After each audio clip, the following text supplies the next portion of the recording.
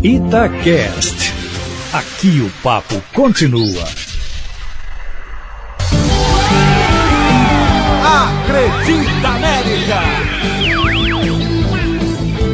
Alô você, e aí, tudo bem? Nosso encontro desta semana é festivo, meu amigo. O América, 30 de abril, comemorando 108 anos de fundação. Já se vão aí 108 anos de que um grupo de garotos de 11 a 13 anos se reuniram nas esquinas das ruas Timbiras com Bahia, no centro de Belo Horizonte, e através de um sorteio decidiram que o nome do time que eles queriam fundar seria América Futebol Clube. Tem uma história muito rica, uma história de conquistas, mas uma história também de curiosidades que muita gente não sabe e que a gente vai tentar resgatar nesse Acredita América festivo de aniversário do Coelhão. Temos jogador, por exemplo, que entrou na famosa lista da revista Placar disputando o Campeonato Brasileiro e até poucos americanos sabem disso. Teve protesto também do América contra profissionalismo, teve uma década de revelação de grandes jogadores e a gente vai começar a falar sobre isso até com uma forma de homenagem ao América Futebol Clube, ao Coelho, por esse seu aniversário. O América, por exemplo, depois da sua fundação, de 1916 até 1925, ou seja, 4 anos depois da sua fundação, a América começou uma sequência fantástica de conquistas. Foram 10 conquistas consecutivas, tornando assim o América o primeiro decacampeão do mundo. O primeiro clube no mundo inteiro a conquistar 10 campeonatos seguidos. Depois disso, veio o momento de protesto do Coelho em 1933, inconformado aí com a implantação do profissionalismo que chegava a Minas Gerais.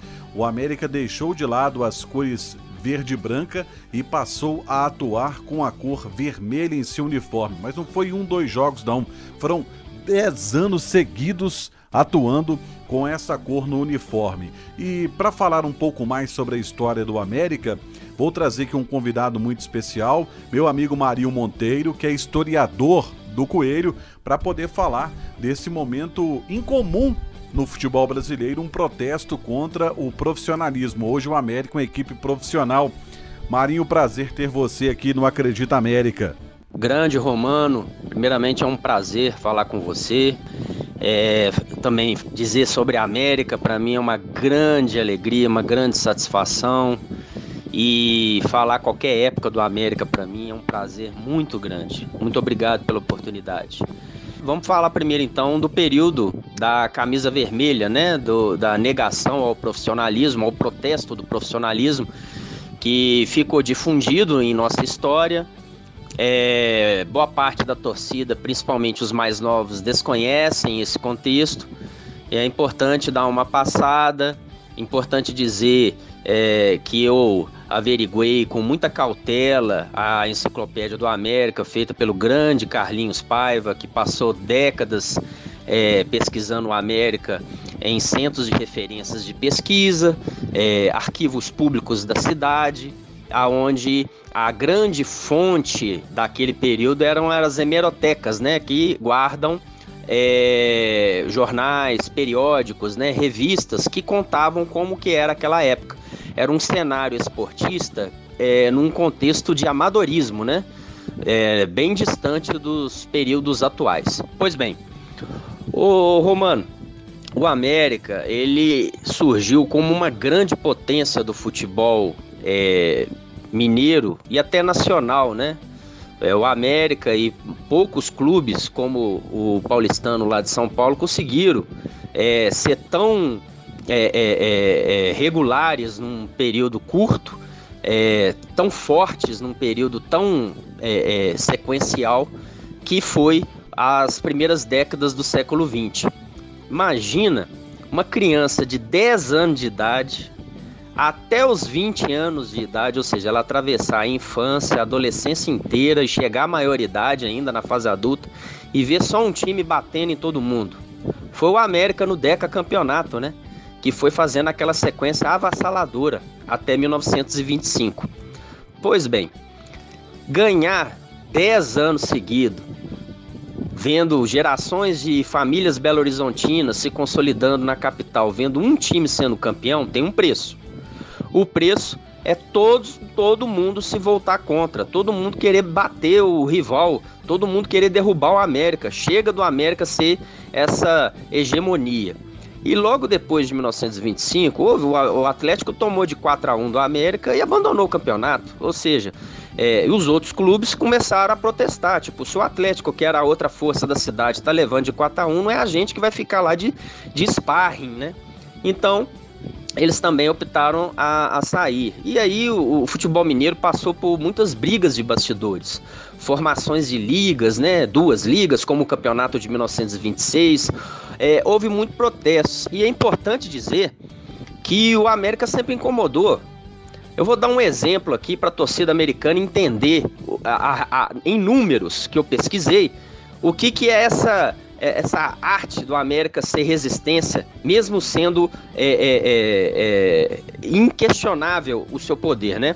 Logo depois do Deca, vamos colocar aí 1927, o Atlético teve o seu maior ataque da sua história. Até hoje eles citam esse ataque. Pra vocês terem uma ideia, a torcida do Atlético e a imprensa em geral apelidou o ataque do Atlético como o trio maldito, que atropelava todo mundo. Era do Mário de Castro, Saíde, Jairo. Pra vocês terem a ideia, eles falam tanto desse trio maldito que inclusive foi o trio maldito que ganhou de 9-2 do Cruzeiro. Inclusive o Saíde fez 3 gols, o Jairo também fez 3 gols, o Mário de Castro fez 2. Ou seja, o trio maldito partiu para cima do Cruzeiro naquela época, né? Que era então Palestra Itália. O Getúlio fez o outro gol, então ficou 3 do Saíde, 3 do Jairo, 2 do Mário e 1 do Getúlio.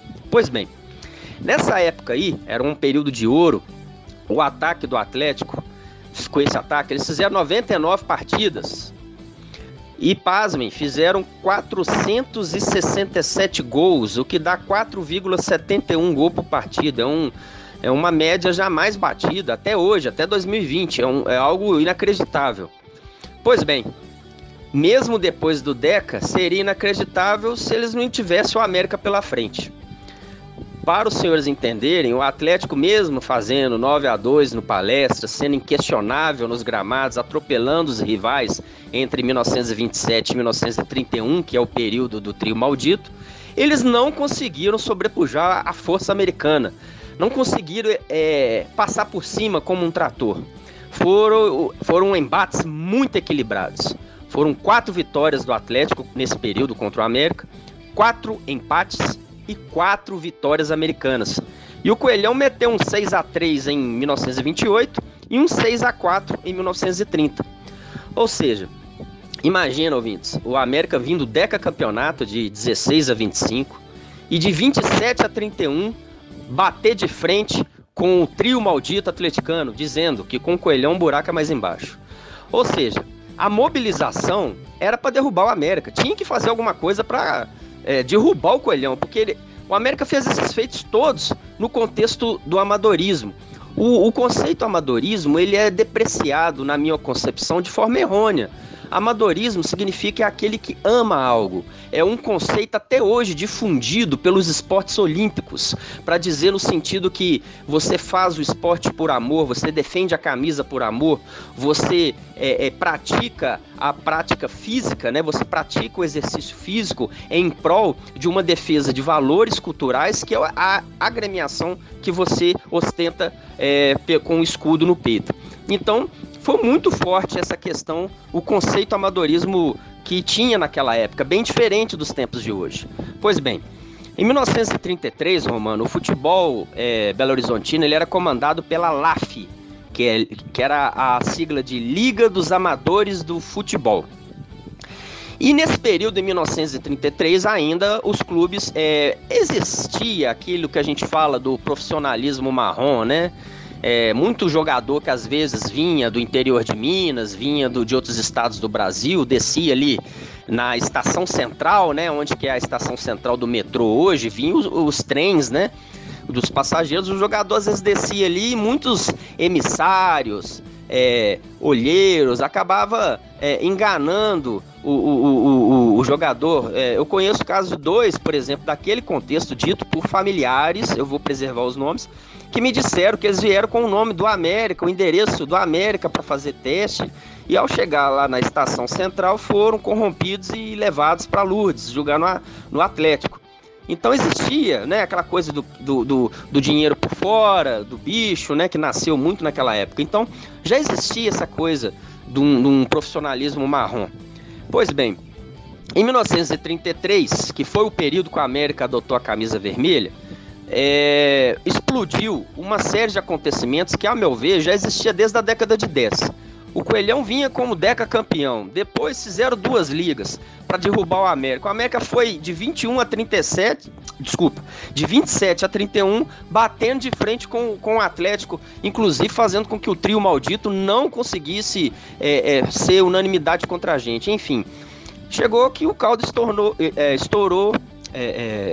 entornou, né, melhor dizendo, em 1933. Tem uma passagem na página 69 da Enciclopédia do América, pesquisada em jornais da época, que foi um escândalo. Um jogador do Atlético de nome Brant, ele resolveu sair do Atlético e quis ir levar só os documentos. Apesar de não ter contrato naquela época, o jogador ele tinha que levar seus documentos para ficar federado ao clube e automaticamente à liga, né? Ele pegou e foi fazer sua inscrição no América no dia 4 de março. Depois, de uma forma muito estranha, ele mudou de ideia. Parece que houve uma nova persuasão, vamos dizer assim, né? E ele simplesmente roubou os documentos na Secretaria do América e saiu correndo pela rua. O relato tá assim, desse jeito, na página 69 e pesquisado em periódicos da época.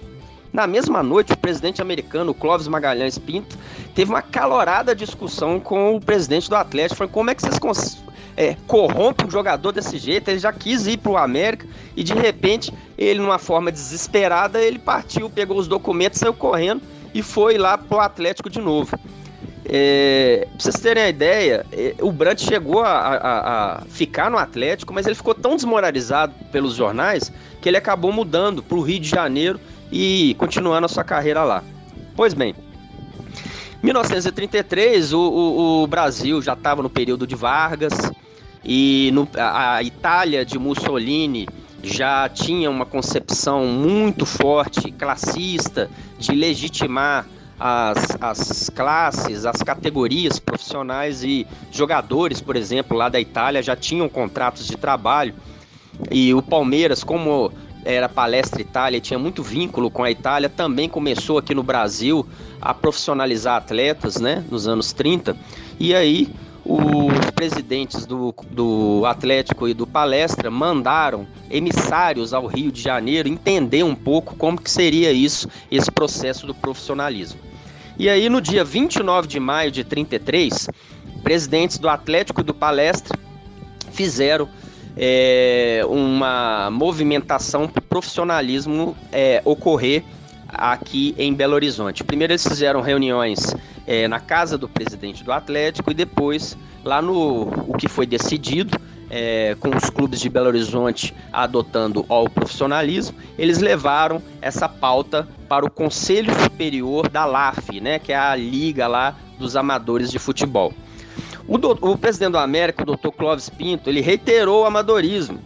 Ele disse, estava dando certo, né? Ele veio com um contexto em que o América, o jogador, jogava por amor à camisa, então ele ficou um pouco com receio, porque ele falou, já que tem essa questão do profissionalismo, o que pode acontecer na área de sondagens, de assédio aos jogadores, né? É importante analisar, algumas pessoas analisam a crítica ao que o América fez naquela época com os olhares de hoje. Com os olhares de hoje, completamente errado. Mas tentando entender o contexto da época, a gente consegue imaginar alguns motivos, como a gente já estava dizendo aqui. Pois bem, o presidente do América falou que estava com muito receio, que não queria entender mais o que seria feito isso. E na pressão dos outros clubes, né, que estava desesperado para acabar com essa hegemonia americana, inclusive a diretoria do América, no dia 3 de junho de 33, renunciou. E conseguiu voltar atrás logo depois, numa reunião do Conselho Deliberativo, que pediram com calma para ver o que estava acontecendo, como que seria feito esse processo de profissionalização do futebol de Belo Horizonte, né?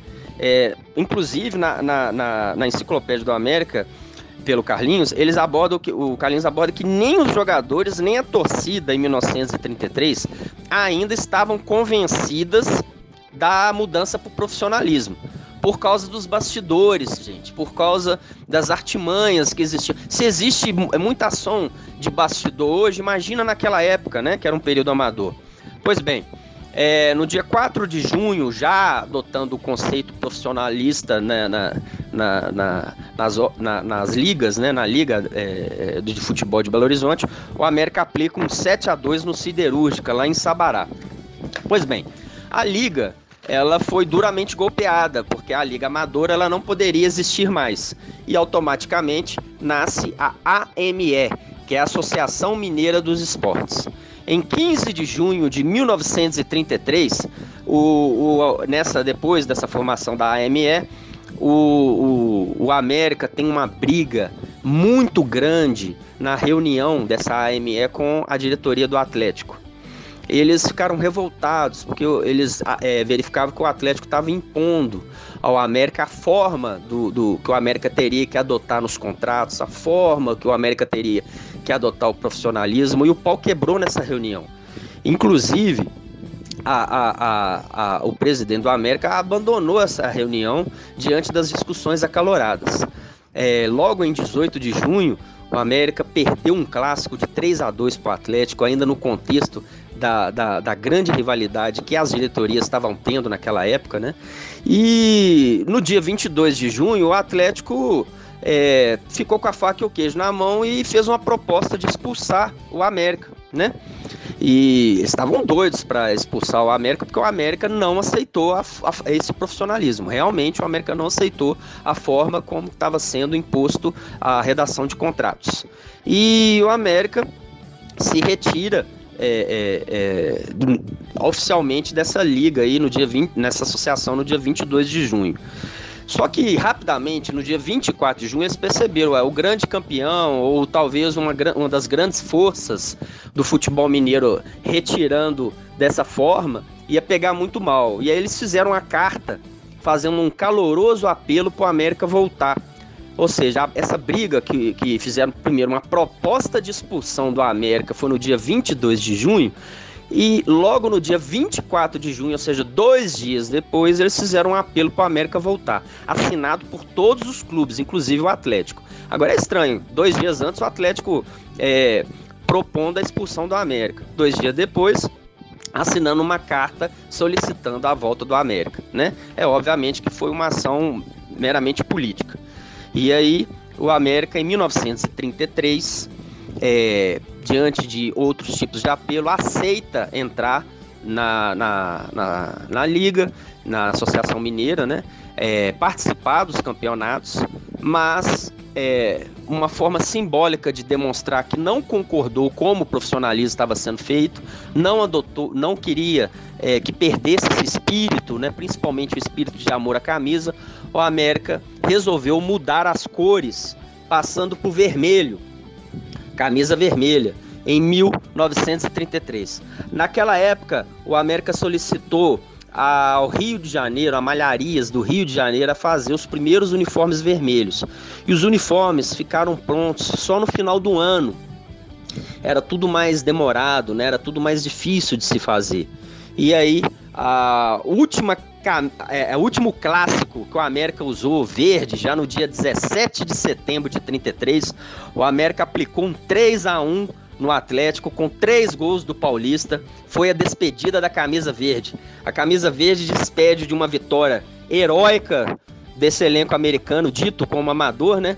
E a camisa verde despede dizendo que em breve ela voltaria, e despediu de uma forma honrosa, aplicando 3-1 no clássico. Pois bem, então eu acho que a gente tem que ver com muito equilíbrio essa questão de que o América negou o profissionalismo. Porque eu te pergunto, se o América negou absolutamente o profissionalismo, ele deixaria de existir. Por exemplo, o Clube Atlético Paulistano, que era um campeão em São Paulo, preferiu acabar com as suas atividades a ter que aceitar o profissionalismo. Ou seja, o América poderia ter ido pelo mesmo caminho, negando o profissionalismo e encerrando o seu quadro social. Mas foi bem diferente o que aconteceu. Em 1936, ou seja, 3 anos depois, o América foi considerado o time que tinha o time de Belo Horizonte que tinha a maior força naquela época. Eu acho que o tiro um pouco saiu pela culatra aqui dos times de Belo Horizonte, quiseram derrotar o América, minar as forças do América, e quem emergiu, na verdade, foi o Vila Nova, né? Que nos anos 30 montou um time muito forte, chegando a ser tricampeão mineiro. Foi bem interessante essa questão. Mas aqui, se o América negasse completamente o profissionalismo, não teria feito a continuidade dos jogos e principalmente federado. Em 1936, o América simplesmente jogou no Rio de Janeiro e aplicou 4-2 no América do Rio, que era um grande time, e também aplicou 4-2 no Flamengo em 1936. Então é complicado dizer, o América abandonou completamente a competitividade. Estranho, né? Abandonou a competitividade goleando o Flamengo dentro do Rio de Janeiro em 1936. Pois bem, a gente tem que ver com ressalvas, que houve sim uma negação, mas que o América não negou absolutamente a corrente do mundo, do que estava acontecendo. Em 1940, o América entra num colapso, muito por não ter... O América não entrava em leilão de jogador, em leilão de assédio, foi perdendo força em bastidor, e em 1940 o América chega a abandonar o profissionalismo realmente, e voltando, aí houve perda significativa na competitividade do América, e em 1941 o América volta ao profissionalismo de uma forma briosa, tentando se reestruturar e voltar com aqueles períodos, mas o América ainda estava de vermelho, né? Em 1941, a data dessa volta ao profissionalismo no dia 24 de outubro de 41. E em 43, a grande alegria do América voltar a jogar com a camisa verde. Então o América ficou de 33 a 43 jogando de camisa vermelha. Em 1943, o América volta com seu uniforme tradicional, camisa branca, né, com detalhes em verde nas mangas e gola, e também calção preto e meião cinza, um uniforme célebre usado no período da Alameda. Em 1943, a camisa verde de novo volta arrebentando, né? Ela volta como vice-campeã mineira, e o América tinha voltado a um profissionalismo de fato mesmo, somente em 41, né? Então rapidamente o América tenta voltar à sua competitividade. Em 48, graças à gestão do presidente Alair Couto, o América brilhantemente volta com tudo, reformando a Alameda, fazendo, como diz, uma coluna do Ari Barroso lá no Rio de Janeiro. O América tinha estava entre os 3 clubes em 43 com os estádios mais bonitos do Brasil. Fomos campeões a ponto, né, de ter sido palco do torneio dos campeões nacionais em 48, ganhando de 4 simplesmente do Vasco da Gama, que era conhecido como Expresso da Vitória, a base da seleção brasileira da Copa de 50. Fomos campeões mineiros em 48, vencendo o Atlético numa batalha por 3-1. Enfim, o América mostrou essa volta com a camisa verde em 43 e posteriormente em 48 com um grande esquadrão. Considero pelos feitos e pela montagem da equipe, pra você ter ideia, é aquela equipe célebre, né, com Tonho, Lusitano, o Lazarotti, Negrinhão, Murilinho, Valsec, Petrônio. O América, o presidente, o Alair Couto tirou o Valsec, era o centroavante do Atlético em 47. O América tirou jogadores das principais equipes do Brasil naquela época e colheu, né, os frutos com isso. Foi um grande esquadrão que, nos feitos, sem dúvida, está como um dos maiores feitos da história do clube, já na era profissional. Então, o conceito de resistência, ele é muito além do que o América se vê hoje, né? Considero o América entre os 25 principais clubes do Brasil. O América ainda oscila entre a Série A e B, mas o América desbanca muitas agremiações com multidões na torcida, né? tipo Remo, Paysandu, Santa Cruz, vários outros esquadrões que tem multidão na sua torcida, e o América sabotado historicamente em muitos momentos, buscando essa resistência que a camisa vermelha mostrou, né? A camisa vermelha mostrou uma coisa que o América carregou desde os tempos do decacampeonato da camisa verde, que é amor à camisa. Essa resistência permanece, muitos clubes tradicionais tombaram e o América cada vez mais busca seu espaço, cada vez mais busca o seu lugar entre as principais equipes do Brasil, e tinha que estar pintado lá na Independência uma célebre frase: jamais nos matarão. Como diz o Salom, o América não aceitou a morte. E aí o América mostra sua vocação pela eternidade. A gente agradece a camisa vermelha, que naquela década, onde muitos atestaram que o América ia deixar de existir, o América simplesmente assiste. Na verdade, essas pessoas deixaram de existir, né? Muitas pessoas ao longo das décadas foram sepultadas e o América aí firme e forte. Tá aí meu amigo Marinho Monteiro explicando essa situação do uniforme vermelho. Aliás, o América em 2012, no ano do seu centenário, fez uma linha especial com a cor vermelha em homenagem do ano do seu centenário. Em 56, para você ter uma ideia, o América foi o segundo time mineiro a excursionar na Europa. Até aí tudo bem, ele não foi pioneiro, mas nessa excursão ele se tornou pioneiro, porque foi o primeiro clube brasileiro a ficar mais tempo no velho continente. Foram 100 dias disputando amistosos e torneios na Europa. Inclusive, nessa excursão, o América teve o Gambetta, que foi um jogador campeão do mundo em 1950 com a seleção do Uruguai, aquele maracanaço quando o Uruguai venceu o Brasil por 2-1, e assim o América se tornou o primeiro clube do Brasil a ter um jogador campeão do mundo em seu elenco, o Gambetta, que foi emprestado para esta excursão. Em 1970, o América conquistou o Campeonato Mineiro de forma invicta, não perdeu para ninguém, e 3 anos mais tarde fez a melhor campanha da sua história na primeira divisão do futebol brasileiro. O América foi o 7º colocado nesta oportunidade, 7º no geral, e um jogador se destacou nesta competição: Pedro Omar, que jogava no meio campo do América. Tem uma história interessante porque ele é o único jogador americano até hoje a receber um prêmio especial, a ser eleito para a competição, para a seleção da competição. E meu amigo Marinho Monteiro está de volta para poder falar sobre esse cracaço americano. Foi um jogador que teve uma conquista pessoal, mas em decorrência até mesmo da campanha do América em 1973. Pedro Omar é o único jogador da história do América a conquistar o prêmio Bola de Prata da revista Placar. Era até então o maior prêmio da época atribuído ao jogador em sua respectiva posição. Então, no final do Campeonato Brasileiro, né, a gente conhece que tem um craque do campeonato que recebe a bola de ouro, e os melhores de cada posição recebem a bola de prata. E o Pedro Omar, o nosso volante, recebeu essa premiação concorrendo com grandes atletas da posição, né? Simplesmente o Dudu, por exemplo, da academia palmeirense, que foi campeão brasileira, o Dudu perdeu para o Pedro Omar nessa disputa individual do melhor jogador, melhor volante da posição. O América terminou a primeira fase, porque o Campeonato Brasileiro, nos primórdios, ele era recortado em muitas fases, porque ele abrangia muitos times no Brasil, né? Eram dezenas.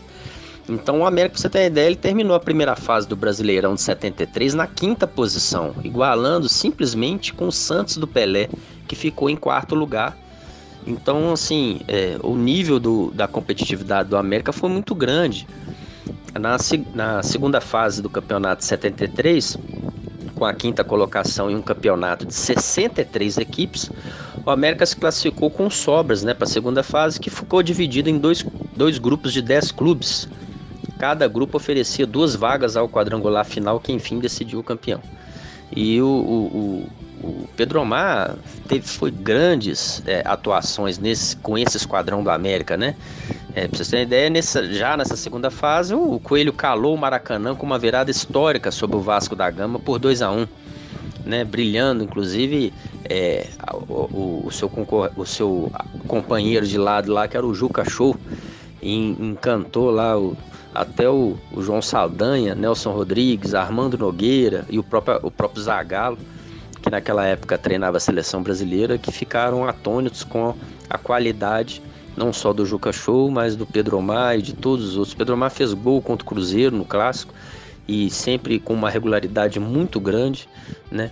E no final do ano, depois dessa segunda fase, o América teve ainda um jogo que selou o destino dele, foi contra o Palmeiras, uma partida muito equilibrada, um empate pendente até os 10 minutos finais. A equipe palmeirense conseguiu fazer 2 gols nos minutos finais para vencer por 3-1.